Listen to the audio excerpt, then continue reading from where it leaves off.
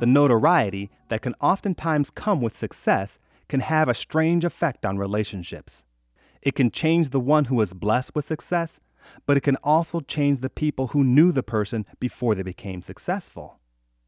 When someone gains success, notoriety, or are honored among many, they are often told not to forget where they came from.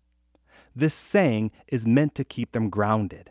It is meant to help them remember their humble beginnings and to not forget those they knew before their life situation changed so drastically.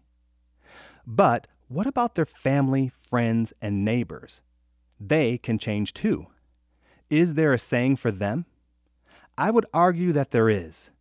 In John chapter 4, verse 44, it says, "Now Jesus himself had pointed out that a prophet has no honor in his own country." Why would this be true? Why would someone who is so honored by God have no honor in his own country?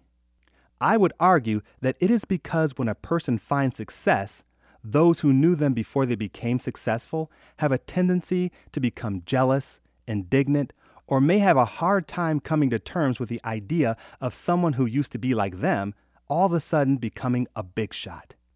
They may be struggling with the notion that someone they knew as ordinary is now being treated as someone special.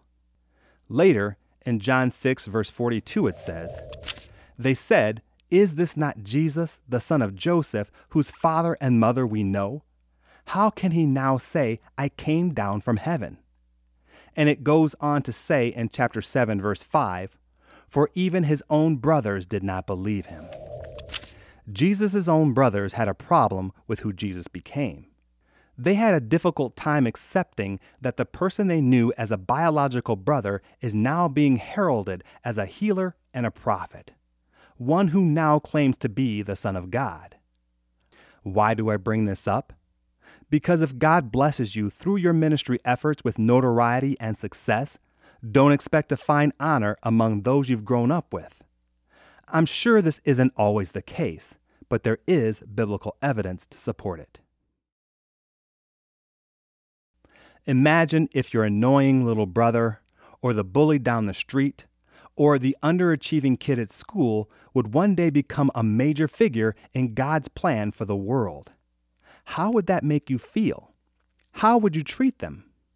I would encourage you to treat them with the same honor as anyone you may consider a hero in the faith. I would encourage you to see them through God's eyes and understand that God can, and often does, use those who we may not choose to do his work. King David dealt with these same kinds of reactions from his father, brothers, and even Samuel initially. It is human nature to become indignant, jealous, or even bitter toward those who God chooses to raise to a place of honor. If you struggle in this area, I encourage you to look beyond any selfishness or indignation that may well up within you, and to show honor for the one God chose for the task. Thank you for listening to the Lord of My Life podcast, and be sure to visit our website at ktfproductions.com.